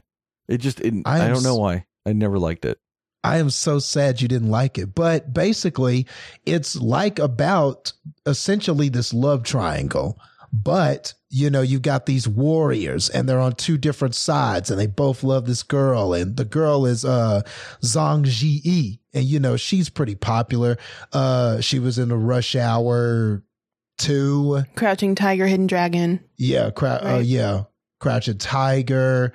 Memoirs of a Geisha. I mean, she's been in a bunch of stuff, but you know, but this was like when she was at the height of her power. She was hella popular at this time. So, and this movie I thought was great. And the fight between these two lovers that comes toward the end, I still think, now it's been a while since I've seen it, but it was on my list for a long time as one of the best like choreographed fights I've ever seen. And like some of the stunt work and stuff, man, seeing these people flipping and flying through bamboo trees and doing all of these crazy stunts on these beautiful set pieces. I think it's a wonderful movie, but sorry you didn't like it, Sterling, but I think this movie's the shit. So I say check it out.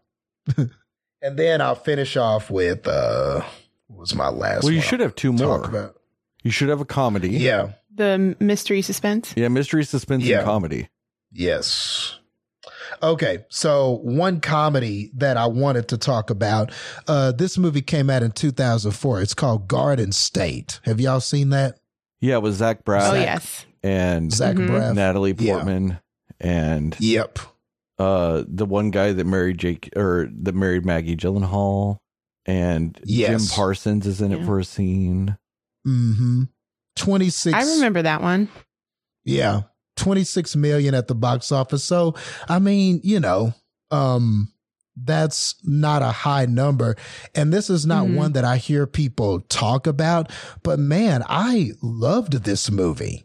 Like out of those like 20 something kind of, you know, coming of age kind of comedies where it's not where you're just out of high school, so it's kind of like college and you're coming back and reuniting with that part of your life, and it's kind of like you're in between those worlds, you know, and you're kind of uncertain, like those types of movies, like where it's right there just above high school.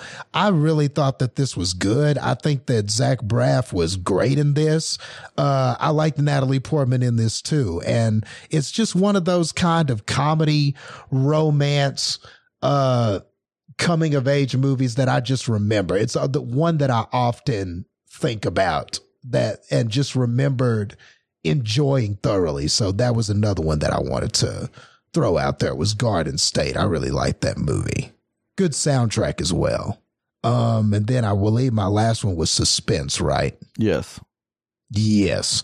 And so for Suspense, the last one I wanted to talk about was actually a movie that came out in 2019, but I think it was just overlooked. I don't think a lot of people saw it. Motherless Brooklyn with Edward Norton. Yeah, you did a solo Slayers on that. Yeah. Yes, I did. And I did a solo Slayer on it. But I didn't really get to talk about it too much in detail with you guys. But yeah, it's still a movie I recommend. As far as like, if you're into those noir detective mystery movies, that's what this is. And my complaint at the time is that it's long. It's a slow burn. You got to gather clues, collect, and go on this journey to figure this out. But Edward Norton directs, and I thought he did a great job. I thought his acting was great. The supporting cast, Alec Baldwin, William Dafoe is also excellent here. So yes, another very underrated movie that I didn't think got much attention in 2019, but it was quite good. I really enjoyed Motherless Brooklyn. Hope that, even though this wasn't considered a box office success, I think it was like 9.3 million domestic. But I feel like it came out when something else like big came out, or like a couple other big movies came out at the same time. I thought it also came out on Netflix. It might have. Oh, did it? I don't know. I don't. But remember. I know that Harriet was out at the time. There were quite a few. Yeah, there were quite a few movies out of. You're right. It came out, and there was a big release of movies, I want to say. So it didn't get much love, but I wanted to give it some love. And Edward Norton, man, you're kind of if there is a hidden gem actor, I think he's one of them, man. I think he's one of those people. Yeah, you don't hear a lot about him. A lot of people don't say, yeah, my favorite actor is Edward Norton. But dude, he's so talented and he's so good. And it's unfortunate what happened with him in the Hulk in the MCU. They couldn't really keep him on that, because of differences and whatnot. But I liked him in The Incredible Hulk. He's magnificent in American History X. If you have not seen that, I don't know why you wouldn't have seen that, but that's probably one of his best movies. 25th Hour, Birdman. Yeah. I mean, if there is a hidden gem actor, it's him, man. So Edward Norton, I'm giving you some love, man. Hope you get to direct some more shit. All right. That's all from me. Well, real quick, just some of the movies that came out around that same time were Jumanji, Star Wars, Cats, Uncut Gems, Bombshell, Parasite. So like every big movie. 1917. Damn. So he hella got lost. It came out at the end of last year.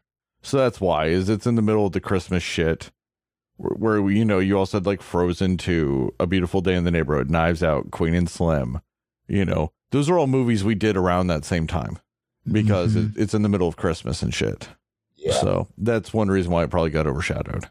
Oh, The Illusionist. That's the one. I was like, he's in something else that I really liked.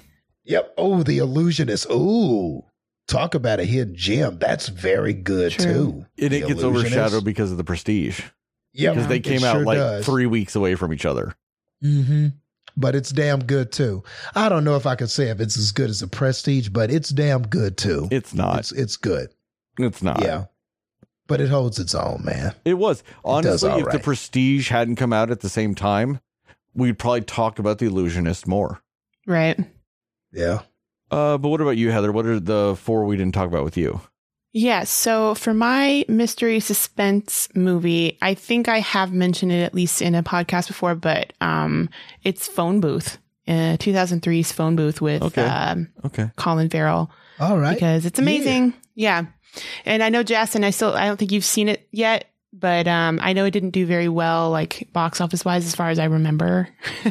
It's so good, though, like especially for what that movie's supposed to be, just like one person almost the entire time doing all of the acting. It's so good. So I will say this. It is the best movie that takes place in a phone booth I've ever seen. True. Me as well. Yes. I mean, well, just for context with like anybody else, it's like we talked about with Crawl. It's one of those things where the premise should not work. It is one of the dumbest premises you will ever hear for a movie. But somehow, some way, that movie fucking works. It really does. And part of it's because it's short. Yeah. And that helps. And Colin Farrell, like, I think he's a good actor. And I think I think just the way he did the character, it just really worked. Like with his, his earnestness and his like, but also like, don't mess with me type of thing. Like he did all the emotions so well. Like it was just very good. So that's my mystery suspense one. For my horror movie. So this one's hard because I watch a lot of horror movies and it's hard to pick one that's like a hidden gem because they're either good and everyone knows they're good or they're just terrible.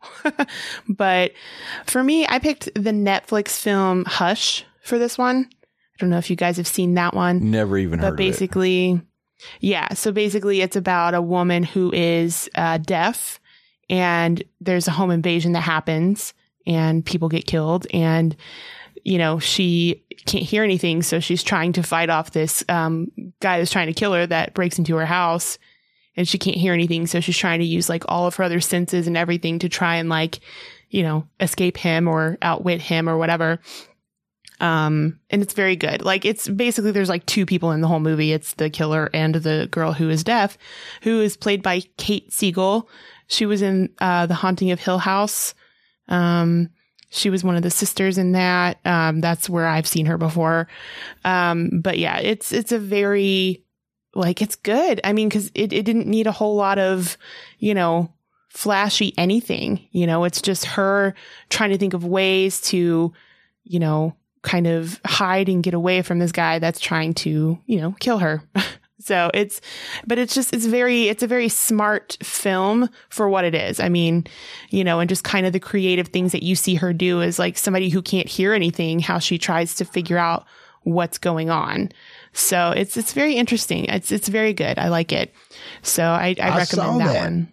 Yeah. You did see it? It is good. I saw that. It's good, right? Yeah. Randomly, I was at a friend's house and he was like, "Hey, there's this movie I want you to watch." And he was like, "It's called Hush." And I was like, "Oh, what is it about?" He kind of told me the synopsis and I watched it, and yeah, I did enjoy it. It's a very solid sensory horror movie. Like, yeah. Mm-hmm. Yeah. I just like the way Justin said that. A sensory horror movie. Like, oh no, my taste of smell is trying to kill me. Or I said my taste of smell, my sense of smell.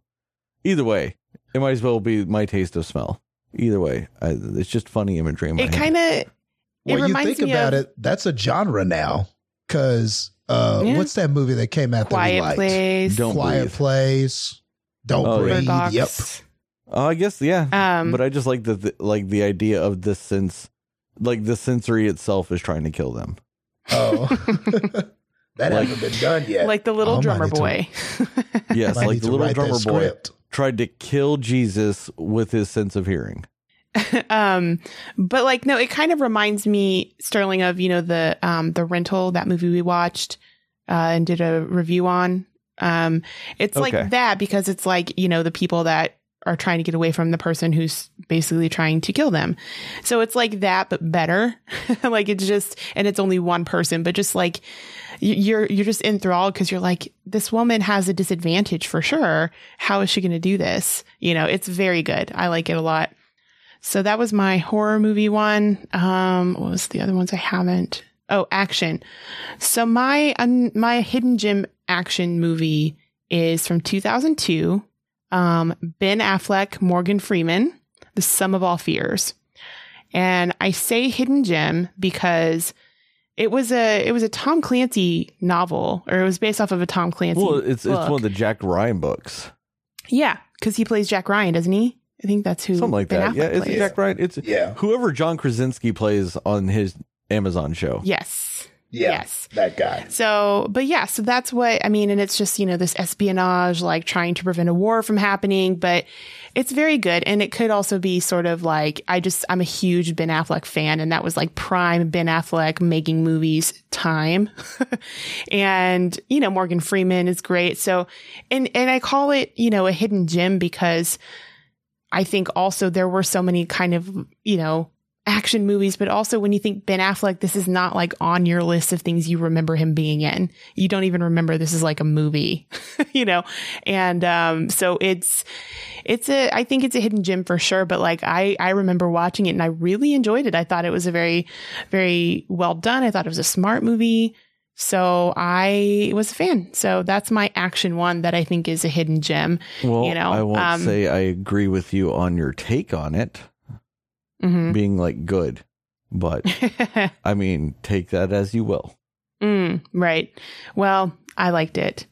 So I thought that you was were going to say Changing Lanes, but then I remembered, that's Samuel L. Jackson.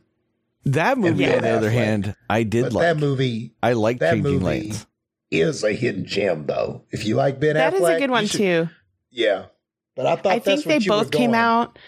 Yeah, that's true. I could have done that one. I think they both came out around the same time or really close together. So I thought you were going to say Reindeer Games because we all wish we hadn't seen that.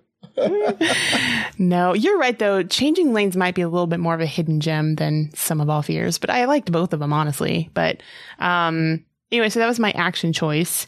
And then drama. My drama choice is it is a movie called My Friend Dahmer, which came out in 2018. It's got Ross Lynch and Alex Wolff. It's pretty much about Jeffrey Dahmer when he was an adolescent, like when he was in high school. And it's based off of a book written about it. And the guy, so Alex Wolff, who plays, I guess, technically like a friend or a classmate or something of Dahmer, he wrote the book about him because he knew him, and he wrote the book. And so this is basically a movie off of that. But man, this is a great movie. I think it's a great movie. Ross Lynch, if you guys don't know him, I mean, he's like a big Disney star or whatever, but he's also and he's Sabrina. in the Chilling Adventures of Sabrina. He plays Harvey. He is fantastic in this movie. He is so good. And Alex Wolff, I'm always a fan of him. He was the guy from, Hereditary. He was the brother. I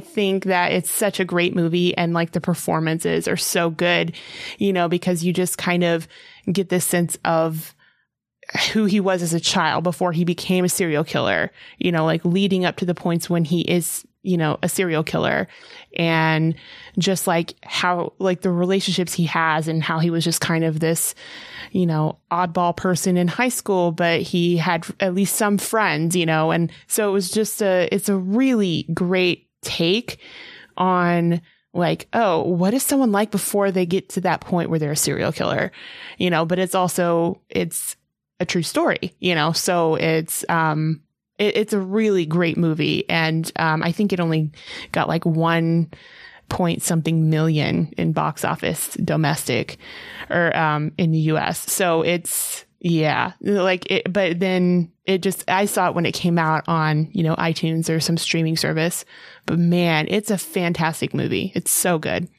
Well, there we go. So to end this one though, was there any of the hidden gems that were told to us by Cinefans that you're like, oh yes, that one? I am looking through the ones that I saw. Well, I mean, I could start it. One that I want to mention, and it's one of those things that kind of makes this whole idea of hidden gems like weird, is somebody on our Facebook said the Spanish name of the movie The Orphanage, which, oh yeah, it's one of those ones where I guess for like most people, The Orphanage is a hidden gem because not a lot of people saw it, but it's one of those things like I'm tainted because I mean, and Justin, I don't know if he remembers this, but we saw it in theaters. Yeah, we did. And somebody had mentioned it recently on Facebook or something like that. And Justin's like, oh man, I haven't seen that. And I was like, no, you have, Justin.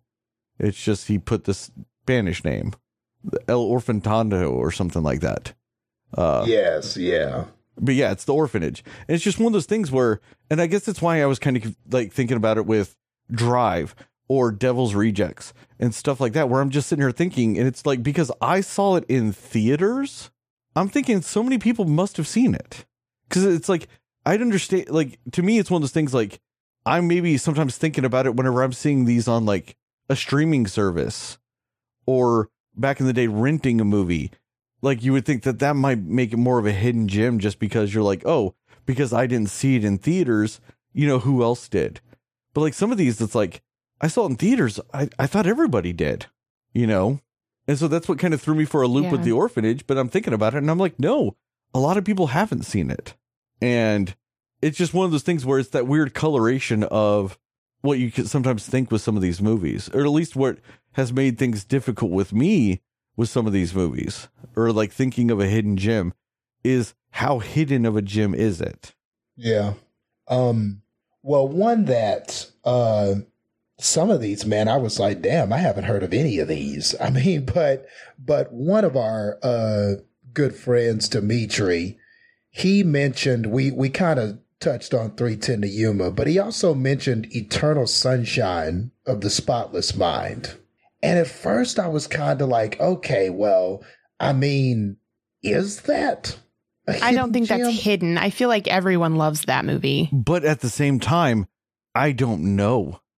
Like, I almost might agree with them because I was thinking the same thing.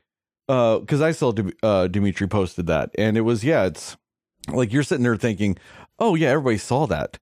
But it's like, yeah, or was it just you and your friends saw it together? So then you're like, everyone saw it. Yeah. That's what I was thinking. And on top of that, I think that is, like, without a shadow of a doubt, Jim Carrey's best movie. I think that is his best movie. Now, I have not seen them all, but of the ones I've seen, you know, and I've seen quite a few, man. The Truman Show, Man on the Moon. You know, I've seen a lot of his movies, and I feel like that is the best one. But a lot of people don't think that, though. You don't ever hear that. Like when they're talking about Jim Carrey, I don't think that this gets...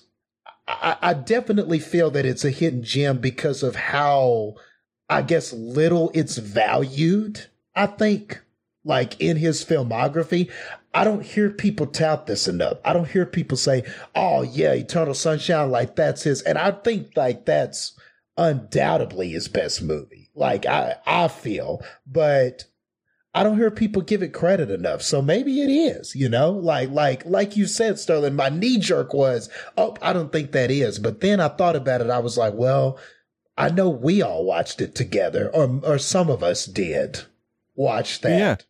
I mean, I'll say this, domestic on it was 34 million. So that's not very high. Worldwide, I think, was like 70 something. So, I mean, it kind of fits that criteria of it. Yeah. It's just one of those things. It's like, I remember I saw it with all my friends, you know? And so, like I said, everybody I knew at the time had seen it. So I'm wondering, like, and I think that falls into what I was saying is, how much does that color what a hidden gem is? Yeah. But I'm trying to think, is that Jim Carrey's best role? See, I'm don't know about no. best role. You could argue he's had better roles, but I don't know. Well, I'm talking about best performance. Better movie. Well, okay, better movie. Yeah. Well, see, I am sneaky love The Cable Guy. That is good. And I know that's more of your traditional Jim Carrey stuff, but I think the movie itself is so smart. Yeah. And it's a very so smart layered. satire. Yeah. Exactly. And there's something about that movie that I just absolutely cherish to no end. Heather, what about you? What's something that might have stuck out to you from the Cinefans? Well, I was kind of looking at a few that I had seen people post, but the thing is, I haven't actually heard of most of these. But also, there is somebody actually who posted about saying that The Lobster is underrated, and I have heard that that's actually a really Lobster's good movie, great, especially if you love not Colin a lot of Farrell. people saw it. Mm-hmm. Lobster's great. Yeah. So that one stuck out just because of the ones I saw posted. It's actually, I think, one of the only ones I really had heard of, you know, but somebody else had said Swingers, which I think is that Jon Favreau. Oh, see, Vince Vaughn to movie. me, Swingers might have been a hidden gem, but at this point, I think it's too much of a cult movie. It's not. Yeah, that's true. Like, it gained a cult status, especially when Vince Vaughn was getting bigger. It kind of got a cult status going. Yeah. Yeah, that's very possible too. But The Lobster was the one that stuck out to me because I heard fantastic things about that, but it just didn't really get a lot of viewing, I don't think. Like, I don't even know what the numbers were. I'm going to look that up right now, actually. I have never heard of this in my life. Like, what is it about? Oh, Lobster. It's got a lot of people in it too. Great. It's you really just need to watch it, Justin. I'll talk to you about it. It's got Olivia Colman, it's got Rachel Weisz, Colin Farrell, John C. Reilly's in it. 9.1 million. So yeah, definitely not a lot of, and that's just US, but yeah. We could talk about it after we're done recording, Justin. Okay. Yeah. It's a good ass cast. So yeah, I'll have to check that out. Yeah. So that's the one that stuck out to me. Yeah, no, I think that's really good. I do want to mention that Kurt brought up Prestige. Our good friend Kurt, that I promised I would never say fuck you, Kurt, to ever again. He brought up The Prestige. And I'm really just kind of wondering, let's see if that fits some of our base criteria of just maybe looking at the box office of that. Because once again, maybe I'm skewed because I thought everybody in the world has seen Prestige. 53 domestic? 109 worldwide? I guess nobody did. Yeah. I thought that was super popular. I thought everybody saw it. Like, but when did it come out? 2006, but still, I mean, I legitimately thought everybody's seen it because I saw it in theaters with a bunch of my friends in college. Yeah, you know? I feel like that was way more popular. And especially because we brought up the other movie that is a lot like it that I felt was diminished because of it. So I'm not going to lie. Maybe the argument is Illusionist is even more of a hidden gem than Prestige. Yeah. Because if not a lot of people saw The Prestige, no one saw fucking Illusionist then. Yeah. Maybe it was one of those where it didn't become popular until after it was out of theaters because people realized. Well, it's either that or it became popular once Christopher Nolan became bigger. Oh, true. Yeah, that could be. That could be. I mean, it's just like his movie Memento. Memento was a small movie. Now everybody knows Memento. Yeah. True. Because I want to say this came out after Batman Begins. I'm pretty sure Prestige came out after Batman Begins. Let's see. Christopher Nolan. I hate it that like it's all these writer, director, producer for it to see. Yeah, he did Batman Begins, The Prestige, then Dark Knight. So, yeah, I think honestly, probably after Dark Knight came out, everybody went back and watched it, just like Insomnia and just like Memento. Right. But I guess I could see at the time, yeah, it apparently was. Yeah. So, especially when you consider the fact that that's how much it made when it came out. But the fact that every now and then it still kind of gets mentioned, that's actually pretty impressive. It stuck with people, the few that saw it. Oh, exactly. I mean, it's one of the things like it's really up there with the Christopher Nolan making you think about shit movies. Yeah. I mean, honestly, it's probably got the most fucked up ending of all his movies, if you really break it down. Right. So, do you guys have any more hidden gem thoughts? That's it for me. Nope. All right. Well, thank you guys for listening to this episode of the Cinema Slayers podcast. Check us out on the internet at www.cinemaslayers.com or on Facebook where we're Cinema Slayers podcast, Twitter and Instagram where we're cinema_slayers. If you can, give us a rating and review in your preferred podcast listening app. And if they don't allow you to do that, figure it out anyway, because that's just delightful. And if you listen to a lot of our episodes and I find out that you haven't done it, I might end up just name dropping you on an episode and saying fuck you to you like I did with Kurt for so long. But like I said earlier, I'm no longer saying fuck you, Kurt, on these episodes because he did. He went and left us a 5-star review on Apple Podcast, and that really helps us out. So thank you, Kurt. And I will, like I said, no longer say fuck you, Kurt. So that's great. And also, like, tell your friends, tell your family, have them listen to us. They might like us. They might hate us. Who knows? They might especially just hate me. And that's delightful. So they should just do that. And I don't know. Other than that, guys, stay safe out there. And remember, according to Justin, Moon Knight is Best Picture winner.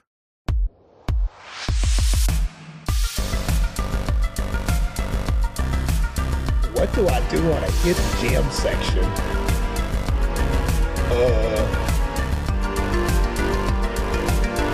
More hidden gems. The Art of Self-Defense, The Crime of Padre Amaro, and Haywire. Check those out too. The Art of Self-Defense is fucking great. Yes. So is Haywire. Haywire is fucking great too. I didn't hear the second one you said. It doesn't matter. Those two are the ones that are the best. All right, good. Check those out. Yes, do that.